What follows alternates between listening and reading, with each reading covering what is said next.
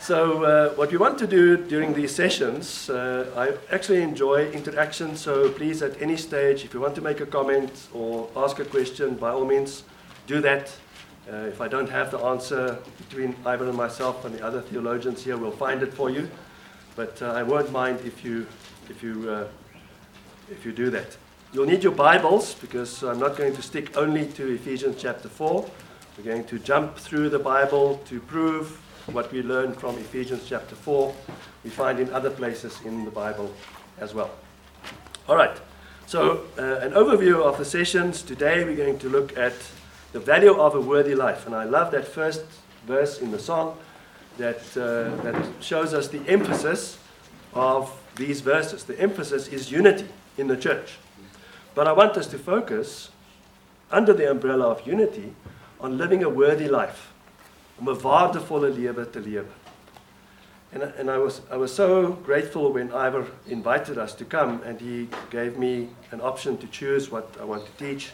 And I believe the church today, I'm talking about the true church of the Lord Jesus Christ, we have a major problem. And that is that we know a lot, but we don't do enough. We don't live out the worthy lives that God has given us. It's an indictment against the church. And we see that in the results of lives around us. We see it in the decisions that people make. We see it in how they spend their priority time. We see how they make decisions on behalf of their children. We see it in older people who believe that they become useless. So we start with called.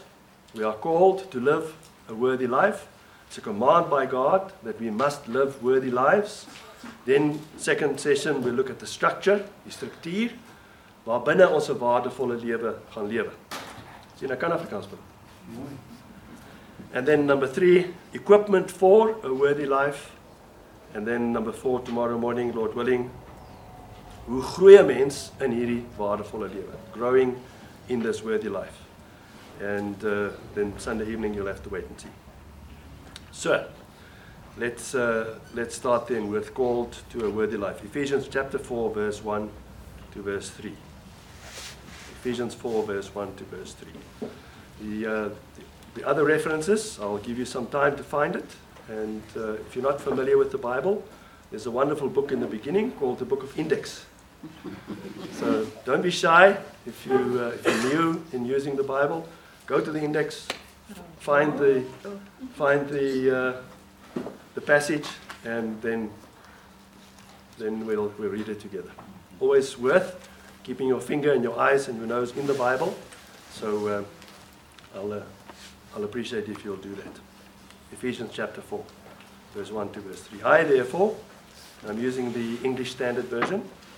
I therefore, a prisoner for the Lord, urge you to walk in a manner worthy of the calling to which you have been called, with all humility and gentleness, with patience, bearing with one another in love, eager to maintain the unity of the Spirit in the bond of peace. So I hope you'll agree with me that there are the two main issues that we need to deal with. We see in the verse 3, the unity of the Spirit in the bond of peace. So we need to work towards unity. Whenever you see a command in the Bible, it means it'll take an effort to do it. Otherwise, the command won't be there. If it was natural for us to do, there won't be a command. So the command is there for us to work towards unity.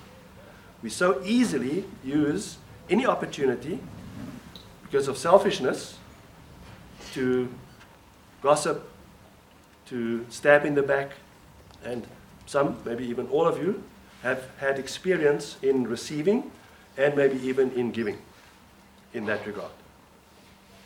But in verse 1, walk in a manner worthy of the calling to which you have been called. So there again we see that it'll take an effort. It'll take work to do. So if I would ask you, and I would appreciate some feedback, if someone would ask you, what are you here on earth? What are you? You are a number of things. So what are you? Prisoner. Sorry? Prisoner. Prisoner for the Lord, yes. What else? Christian. Christian. Child of God.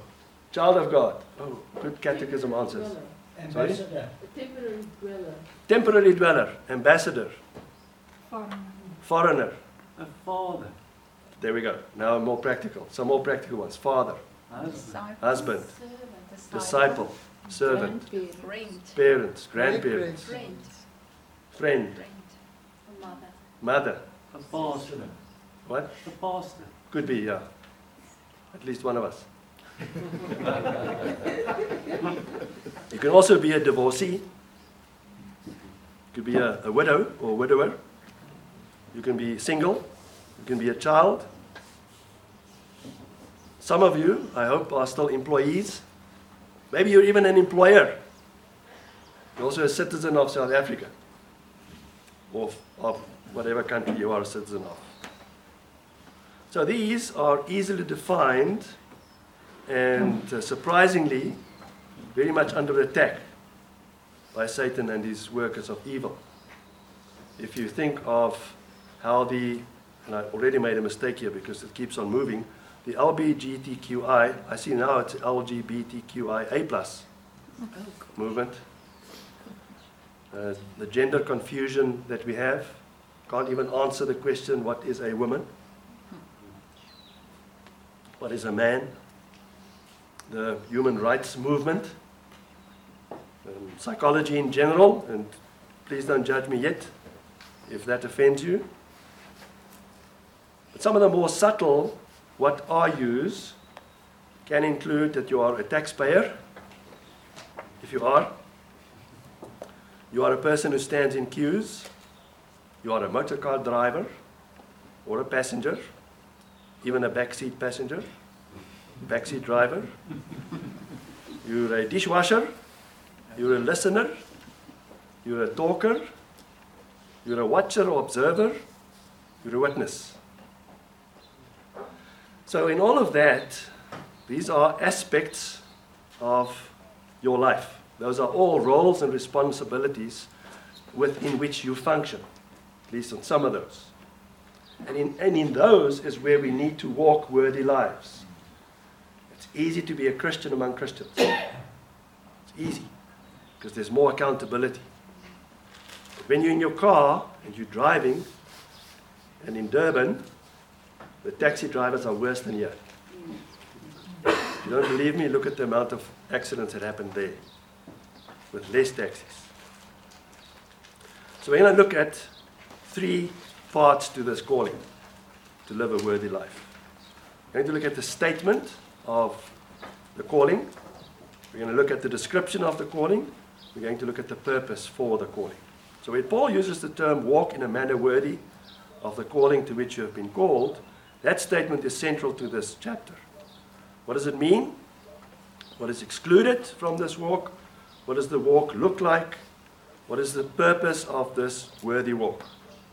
So here's the statement of the calling. Walk in a manner. Walk in a manner.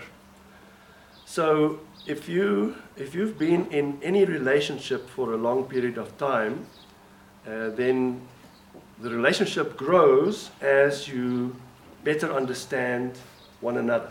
Would you agree with that? Yeah. So those of you who are married will know that on the day that you got married, what was your expectation? Perfect life. Yes, perfection. What? Perfect life. Perfect life. Happy ever after. Yes. Reality? Not necessarily. So when life happens, I had a friend, fortunately became a friend when we met the first time. It wasn't Ivor. We met the first time. I said to him, pleased to meet you. And he said, we'll have to see. I think that's a brilliant answer. It is. Because we'll have to see. You can't just make a promise. You'll have to see. But this walk means as you live your normal life. Yes, it does include time of worship. It does include your conduct among Christians. It does include your time as you are on your own. But it also, and most specifically in the context of Ephesians, how to live a life that is worthy of the calling for Jesus Christ in the world. Do you realize that we live in a privileged time in South Africa with load shedding and with corruption and with crime? Christian, it's a privileged time because your walk can shine the light of the gospel more clearly. Is that not a privilege? We so easily, because we are used to our walk and our comfort in our walk as we live, we so easily complain about that. So, park that in the back of your mind. Walk means as you live, specifically in everyday life, wherever you are. So, worthy of the calling. What does worthy mean? So, the same value. The worthy in the context again of Ephesians, the whole book of Ephesians, specifically chapter 3 and 4, is the value of the Lord Jesus Christ. What do you want to become, Christian? We talk about the roles and responsibilities. You want to become perfect Christian. You want to become like Jesus Christ. That's why we're here. If that was not your goal, then you need to change that goal very quickly. I'm also here for the food, but that's secondary. I'm talking about the real food. But the effort that you and I make to listen to preaching from the Word, to read, to study, is so that we become more like Christ. If you evaluate your walk in different environments, your value is determined and is valued against the value of Jesus Christ. And if you're worse off today or the same as a year past, a year ago, you're in trouble. People around you and you must realize that you are better. That's the fourth. I'm sorry, I may cough. So there must be change. There must be a change in your walk. Martin Luther used to say, when someone becomes a Christian, even the dog at home must realize the change.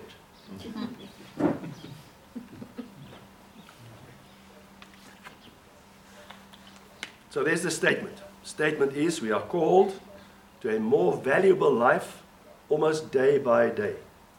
An increasing value compared to the Lord Jesus Christ. Worthy of the calling. You've been called, Christian. Not only pastors get called, you are called. At some point in your life, if you are a Christian, God named you by name. You are mine. Follow me. It's a calling. That calling comes with a responsibility. That responsibility mainly is to walk a worthy walk, to live a worthy life. Then we find a bit of a description for us to understand the calling. So if someone would say, what happened to us at Hillcrest, we never planned to move away from Pretoria. Nettie and I we had our plans to stay there, and in the beginning of 2018, our desire that we believe God placed on our hearts, Psalm 37 verse 4, says, delight yourself in the Lord and He will give you desires of your heart, which means God places desires on your heart when you delight in Him. Our desire was to live our lives out in Pretoria. But our other desire was we wanted to be more effective for the kingdom. And it may be because in 2018 I turned 60, late midlife crisis, so wanted to do more for the kingdom. That's a good plan, isn't it? And my plan was that the Lord will bless the church where we were, the church can grow. I mean, those are all wonderful plans. And that we'll be able to sustain our health and we'll live our lives with our children all in Pretoria, grandchildren all in Pretoria. And I presented that plan to the Lord, and I don't think He even read it, because He had another plan. So when the call came from Hillcrest, they invited us to go and visit. We wanted to find out what this church was like. There were previous calls where we would go and visit the church, and one of two things would happen. We would very quickly realize this is not for us, evaluating the information, or, most often, they just didn't want us. So when we planted the church, people would ask me, why did you plant the church? There are so many other churches without pastors. I said, well, show me one who wants me. They don't want me. You should say, oh, shame now. So to know whether this calling is for you, we need a bit of an evaluation, just a bit of an overview of what. So we went to Hillcrest, we spoke to the elders, we met with some of the groups there, we looked at how they conduct themselves, and we met Daphne, and that just meant that we had to stay, because Daphne was there. And then she left. And then you came here. Yeah. So the description, to give you an idea of the call, so you can decide again today whether this calling is for you. Here's a short description. What does it look like? A worthy walk starts with humility. You can keep your finger there in Ephesians chapter 4, and we'll follow through with the words that you find. Humility. In Ephesians 2, verse 3 to 4. Find that, please, in your Bibles. Philippians 2, verse 3 and 4. Did I say something else now? Ephesians. Yeah. You see? Which one is it? Philippians. Philippians. Philippians. Philippians 2, verse 3 and 4. I'm improving in my dyslexia. Sometimes I actually realize that I say something wrong, like in this case. Philippians chapter 2, verse 3 and verse 4.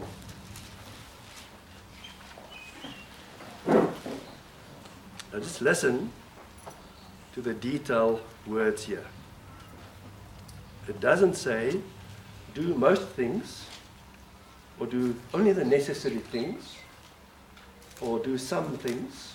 It says, do nothing from selfish ambition or conceit, but in humility count others more significant than yourselves. Let each of you look not only to his own interests, but also to the interests of others. Is that a challenge? That's a challenge. Because our natural instinct is to look out for ourselves, and that's what the world teaches us, doesn't it? It makes us focus on, if you don't look after yourself, no one else will. Did you know that? The world says that. It's not only me, there's really lights. Lights are really going up.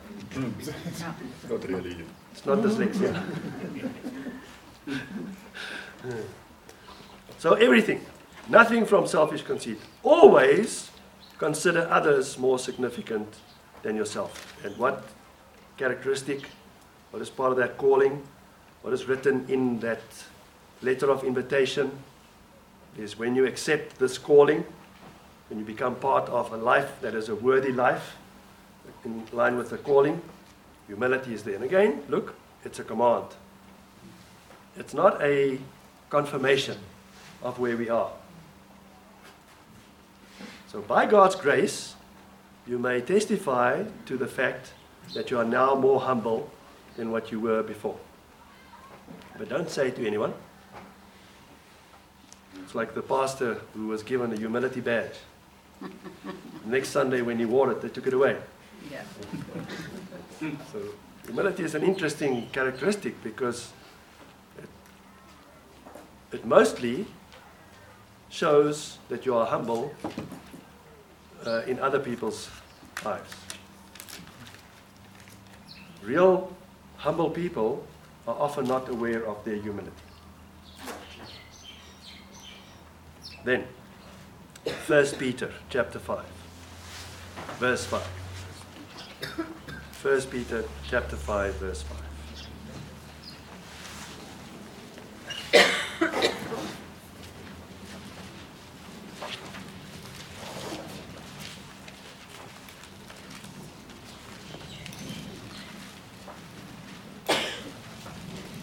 So you may think that this applies only to some of us, but there's a general principle that applies to all of us at some stage in your life.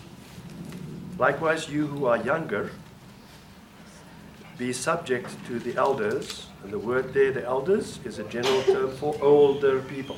It is not necessarily specifically for the role of an elder in the church. but it may include that. Then it continues, clothe yourselves, all of you, with humility toward one another. So it starts by saying, younger people, you must be subject. Part of humility for younger people is not to think they know better. That's a challenge for young people, isn't it? Teenagers should actually be CEOs of companies because they already know everything. I think so. So it's not natural for them to be in submission. And then, clothe yourselves, all of you, includes older and younger people, with humility toward all of you, one another. For reason, God opposes the proud, but gives grace to the humble. And then we have an example of humility in our Lord Jesus, as recorded in Philippians chapter 2, from verse 5. Philippians chapter 2, from verse 5. And I'm impressed as I look around. You have nimble fingers. You find the passages quickly. And some are even more advanced. Some of the older people have technology. It's more biblical to scroll to the book.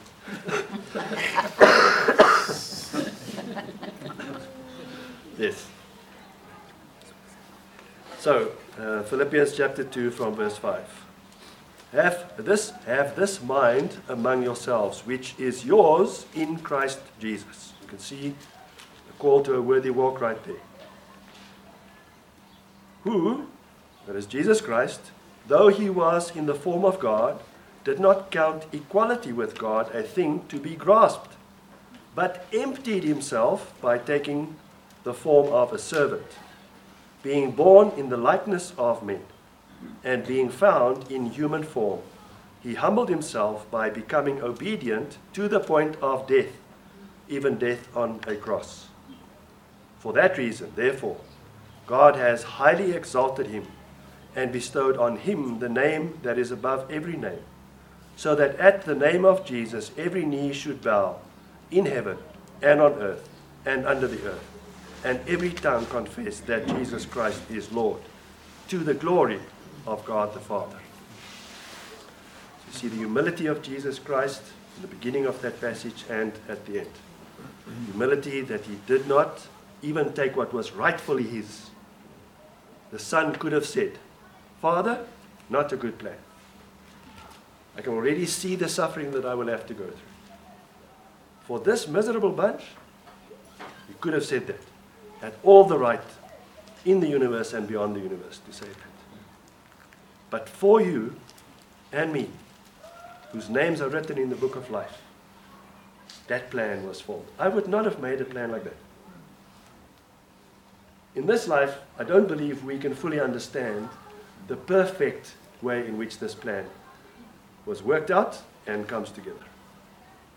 Hopefully in eternity we'll have a full understanding of it. And we show it by so often questioning.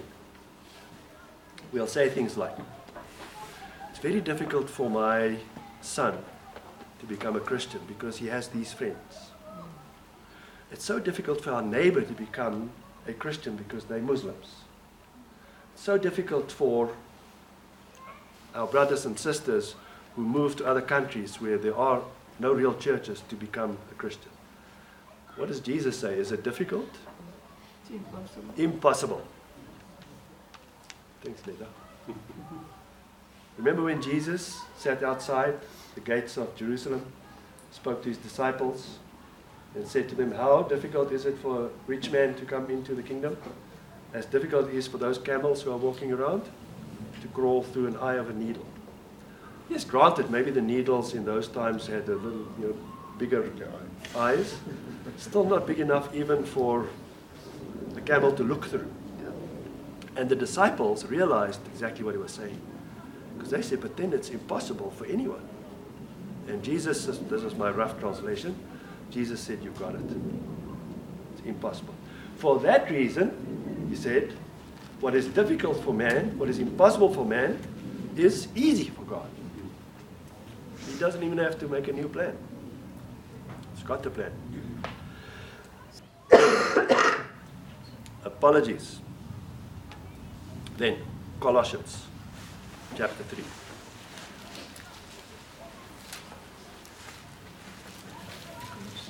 Ivor, what time do we stop? I don't know. Keep going.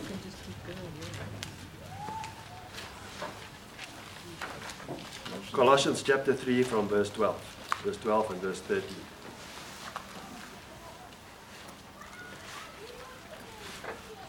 Put on then, as God's chosen ones. So, I hope none of you have a difficulty with God's sovereign choosing, with election. I hope you don't have a problem. Look at this. Here it is. Put on then, as God's chosen ones, holy and beloved, compassionate hearts, kindness, there's humility again, meekness and patience, bearing with one another, and if one has a complaint against another, forgiving each other, as the Lord has forgiven you, so you also must forgive. So humility in line with God's choosing of you, in line with God calling you His beloved, compassionate hearts. So whenever you deal with someone else, kindness and humility and meekness and patience, bearing with one another, and if one has a complaint against another, forgiving each other. I don't say hold a grudge there. You won't find it anywhere in the Bible. And we can easily find reasons, right, for not reconciling with others. It takes humility, it takes meekness, and it takes kindness. I was reminded as I read through a number of other verses this last week of the kindness of Jesus. I'm busy studying three aspects of Jesus. One is His kindness. One is the fact that He often did nothing when He had all the reason, according to us, in the universe to act, like the rich young ruler. And the other one is when Jesus went on His own, how the disciples acted and what Jesus' reaction was when He came back to them again. It's fascinating to study that. So, next verse, Galatians. Galatians chapter 5.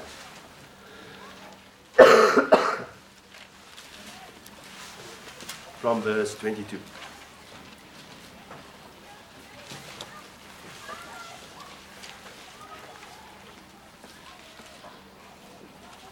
But the fruit of the Spirit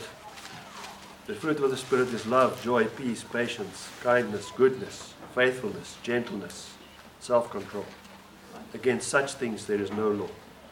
And those who belong to Christ Jesus have crucified the flesh with its passions and desires.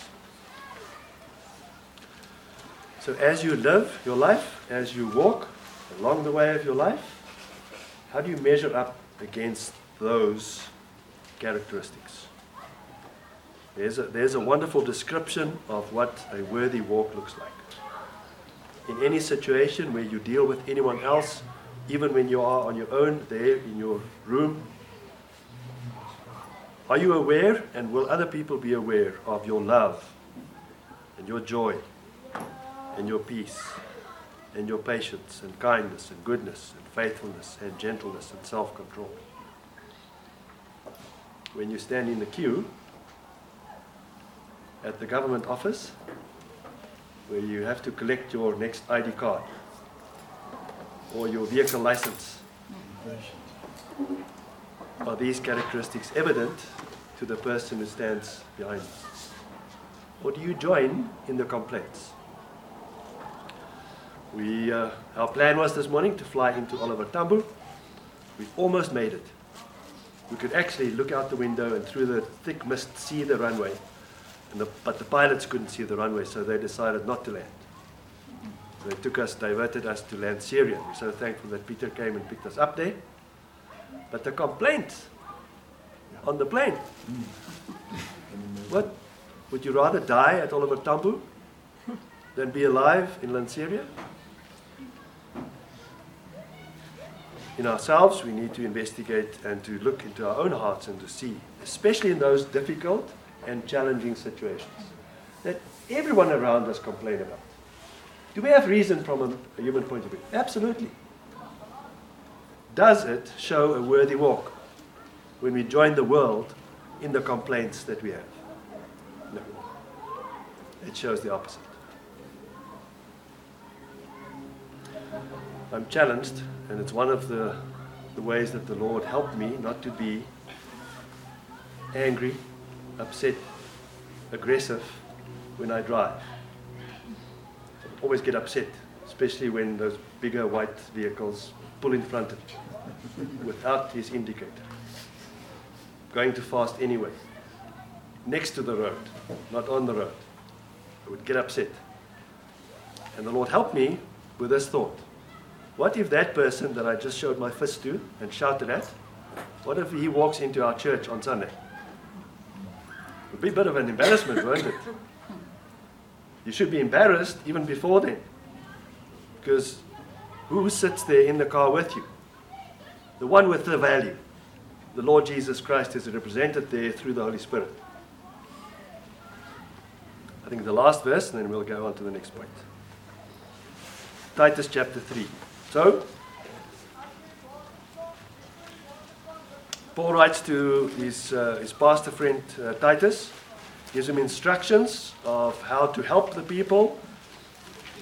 My interpretation, in line with our theme, to help people in the church to live worthy lives. And he says this, Pastor Titus, chapter 3, verse 1. Pastor, remind them, those among you, to be submissive to rulers and authorities. He's not talking about the church, right? Who is he talking about? Give me a name. I want a name. Ramaphosa. He's talking about Ramaphosa. Remind them to be submissive to rulers and authorities, to be obedient, to be ready for every good work, to speak evil of no one, to avoid quarreling, to be gentle, and to show perfect courtesy toward all people. So just think for a moment. Don't have to confess. The last time you had to wait in line at the government office. Was this you? Were you then gentle and kind? Did you show perfect courtesy toward the person behind the desk? I didn't. Ultimately, again, Jesus is our example. I'm going to read this to you, don't page. Matthew 11, verse 29 and 30. Take my yoke upon you, says Jesus, and learn from me, for I am gentle. I am gentle and lowly in heart, and you will find rest for your souls. For my yoke is easy and my burden is light. Matthew 11, verse 29 and 30. So here we have the example of Jesus in that. And in the example that he gives us of his character, he gives us a promise. So why am I upset when I wait too long in the queue? Why am I upset? Tell me. Because it's about me. It's about me. I am inconvenienced. I deserve much better than this. In fact, I can do that better than this person can. Therefore, I demand my rights. But we're wrong. Because Jesus says, that's not heavy. It's an easy yoke. That's easy. That burden is light. You probably won't even miss supper. You don't have to fast for 4 days. You're probably going to get it done today. But the fact that it now takes 5 hours, where 30 years ago it only took 1 hour, that is what upsets us. The fact that I'm going to be 2.4 seconds later than what I would have been because this idiot now took my space in my lane while I drove. It's then all about me. Jesus says, no, those are not heavy yokes. Nothing in this life is too heavy. if and when you have Jesus as your burden carrier and your yoke fitter. I'm going to go to the next portion, patience. Patience, James 5. And I know that some of you knew I was going to go there. James chapter 5, verse 7 to 8. James chapter 5. So who of you are known to be patient? I'm sure that there are some. So who of you, I know Daphne is a very patient person. So please tell me, if you don't want to put up your hand, who of you know of someone else here who is also patient? Yes? If you were a bit sicker than now, you would be a patient.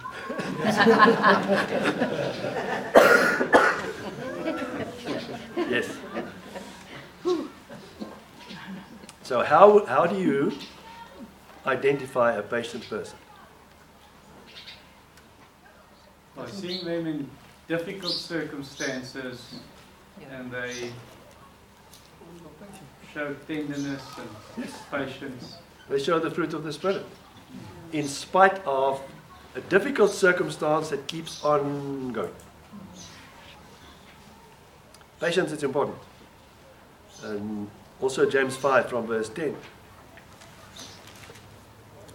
And here's our beacon. Here's our standard.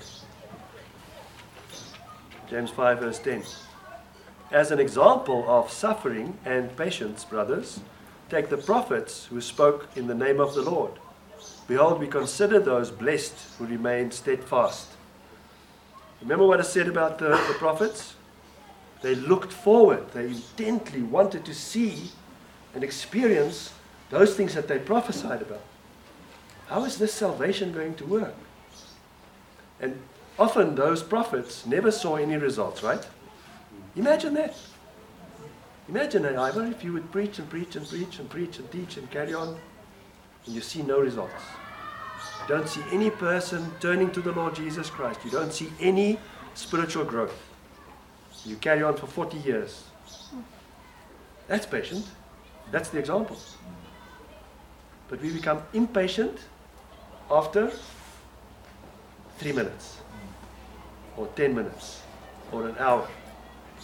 Well, that's also because we can't blame our circumstances, but it doesn't help a society where everything you have it at your fingertips. If I don't get service here now, then I'll just go to another restaurant, or that kind of thing. Yep. And then the other thing is also to a patient person bears the suffering joyfully. That doesn't mean jolly and laughing about it, but it's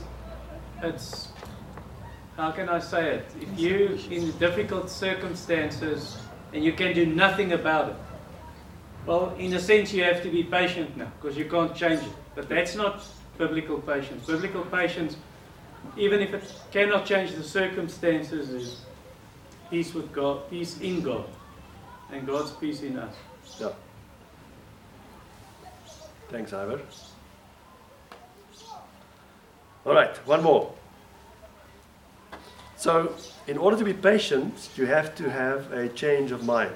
There's a mindset switch that you must make. What Ivor just said is very helpful because there's a difference between patience if you can't help it. You're stuck somewhere and that's it. But even in that situation, you can exercise biblical patience by not complaining. In Romans chapter 5, verse 2 to verse 5, we see a mindset change to help us be more patient. What is the thinking behind becoming more patient? Romans chapter 2. Chapter 5, thank you. From chapter 5, from verse 2 to 5. Romans 5, from 2 to 5. Through him, who have also obtained access by faith into this grace in which we stand, and we rejoice in hope of the glory of God. Not only that, but we rejoice in our sufferings, knowing that suffering produces endurance, and endurance produces character, and character produces hope. And hope does not put us to shame, because God's love has been poured into our hearts through the Holy Spirit, who has been given to us. Again, there you see the value of suffering. The value of suffering and applying patience in the suffering means that the value of your life increases in this life. Your ability and the quality of your ability to testify to God's goodness, especially in trouble, increases. One of my favorite verses in the Bible, 1 Peter 3 verse 50. Loose translation, for me to understand it better, make Jesus Christ the highest value in your life. Some translations say, consecrate the Lord Jesus Christ. Make him the most value. Then, be ready to give a defense for the hope that is in you. At the next braai, when you invite people over and they start complaining about all the things that we have reason to complain about, if you join them, hope flies out the window. Your worthy life becomes less worthy at that moment. But imagine if you can then turn the discussion around and talk to them about the easy yoke, the light yoke and the easy burden. Other way around. Hope shows in patience. Hope and patience work together. Then, bearing with one another. What does bearing mean? If someone says to you, just bear with me, what do they ask you to do? Tolerate. Tolerate. Yes. What else? Yes, geduldig. Yeah. Be patient. Be patient with me. Just tolerate for a moment or for a while. But there's another meaning of the word bearing with one another. Maybe acceptance. Acceptance is definitely part of that. What you Carrying a weight. Yes. carry. Yes. Help carry. Bearing a weight with you. So, not only do you tolerate and allow the person to do what they are doing and apply patience, which is a good thing anyway, but you help them carry that weight. When our oldest son was a teenager, it was a difficult time in our lives. Fortunately, later in his life, he regretted it, and on his wedding day, he apologized to us publicly for all the harm and hurt that he caused. But when he was a teenager, we would joke that he would never participate. He would never offer to do anything. It would be an effort to get him just to do what he promised to do. Talking about chores in the home. Just pack away your shoes. We joked. We would say that he would sit in the lounge and he would see Antoinette walk past the house with the Wendy house on her back, and he'll say, there goes mother with the Wendy house on her back. And carry on with what he was doing. So in the light of this, the verses that we are dealing with in Ephesians, bearing with one another means not only to look at mother as she walks past her, even sympathizing. Shame, it's a heavy load. And her knees are not well, eh? Not that. It's getting up and helping with the burden. Doing what you can to ease the person's burden that causes him or her to ask you to bear with them. How do we do it? In love. Because of love. Because of the love that Jesus Christ pours out in our lives. Because of the love that we have for him. So in 2 Corinthians 13, verse 12, short, sweet, greet one another with a holy kiss. And that's what I had against COVID. That was a joke. Don't turn there. We're going to go to the next verse. Back to Colossians chapter 3. Colossians chapter 3, verse 12 and 13.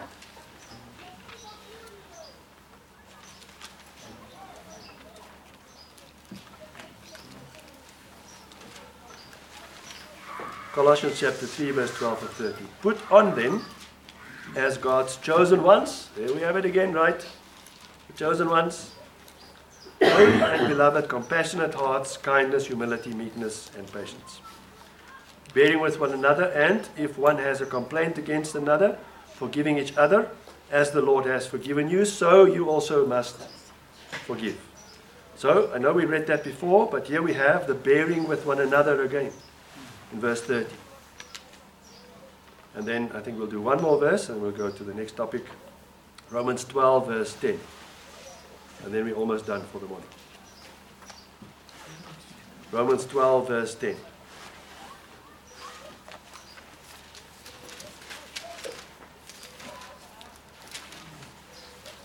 Love one another with brotherly affection. Outdo one another in showing honor. In your church, do you have the tradition of occupying your seat in church? No. You have your space in church. It's like that, isn't it?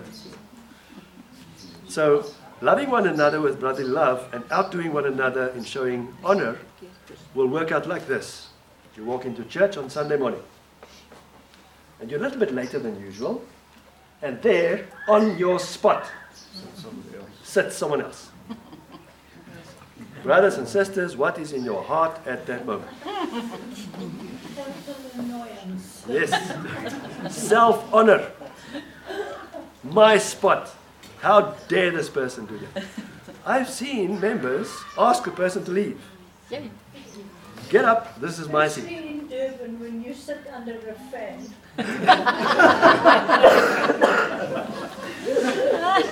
Yes. True. All right. Eager to maintain unity. So remember we said it's an umbrella in Ephesians chapter 4. What will make us, what will help us, what will show the world and other believers that we live a worthy life. A worthy life is a life that is lived in accordance with and growing into the character of Jesus Christ, which is the ultimate worthy life. Unity. So we find there in Ephesians, unity of the Spirit, in the bond of peace. There isn't unity between Russia and Ukraine. There may be unity between families who are on both sides, but there isn't unity because there isn't peace. There isn't unity among or between unbelievers and believers. So again, a command for us to work towards unity, and the unity happens in the bond of peace. And the subject of unity is found all over the New Testament. You can go and read any of the letters that Paul or any of the other apostles wrote, and you'll see unity comes into it. It's again a command, because we so easily do our best, because we are selfish and want our way, to cause disunity between people, 2 or 3, or even between large groups in the church. Philippians chapter 2.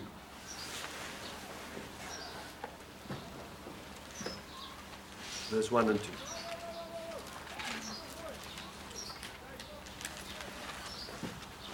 Just going to use 2 or 3 examples and then we'll end. Philippians chapter 2, verse 1 and 2. So, if there is any encouragement in Christ, if there is any comfort from love, if there is any participation in the Spirit, any affection and sympathy. Park there for a moment. So if you'll hear from many of these verses, when you see a list like that, you can add to your description of a worthy life. Any encouragement in Christ, any comfort from love, any participation in the Spirit, any affection and sympathy.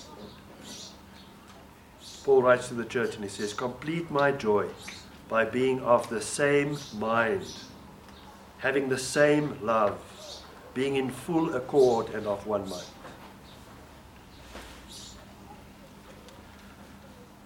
There's a warning.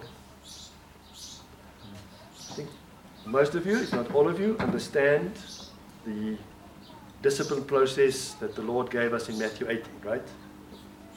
Matthew 18, if someone sins against you, you suspect there's a sin, you go and check with them whether your understanding of the situation is accurate. More often than not, misunderstanding. Sort it out at step 1. More often than not. If not, then you need to take a witness to determine, first of all, if your perception of the situation is accurate. The witness can then confirm it, then you take it to the church. So how many steps do we have now? There's 3 already. Then there's 1 more, right? If it doesn't listen to the church, what then? Titus chapter 3 verse 10. Short circuit the whole process. Christian, if you cause disunity in the church, this is what the leaders should do to you. Because unity is so important. For you to live a worthy life, you have to fight for unity. But avoid foolish controversies, genealogies, dissensions, and quarrels about the law, for they are unprofitable and worthless. As for a person who stirs up division. So, as for a person who causes disunity, after warning him once and then twice, have nothing more to do with him. Why? Knowing that a person is warped and sinful, he is self-condemned. Isn't that a terrible thing? And so easily and so often we see in the church that Christians demand to cause disunity because they believe they are right. So the commands we have in here, each one of them, starting with humility and ending here with unity, all of them takes an effort. If you look at any of the well-known and successful athletes,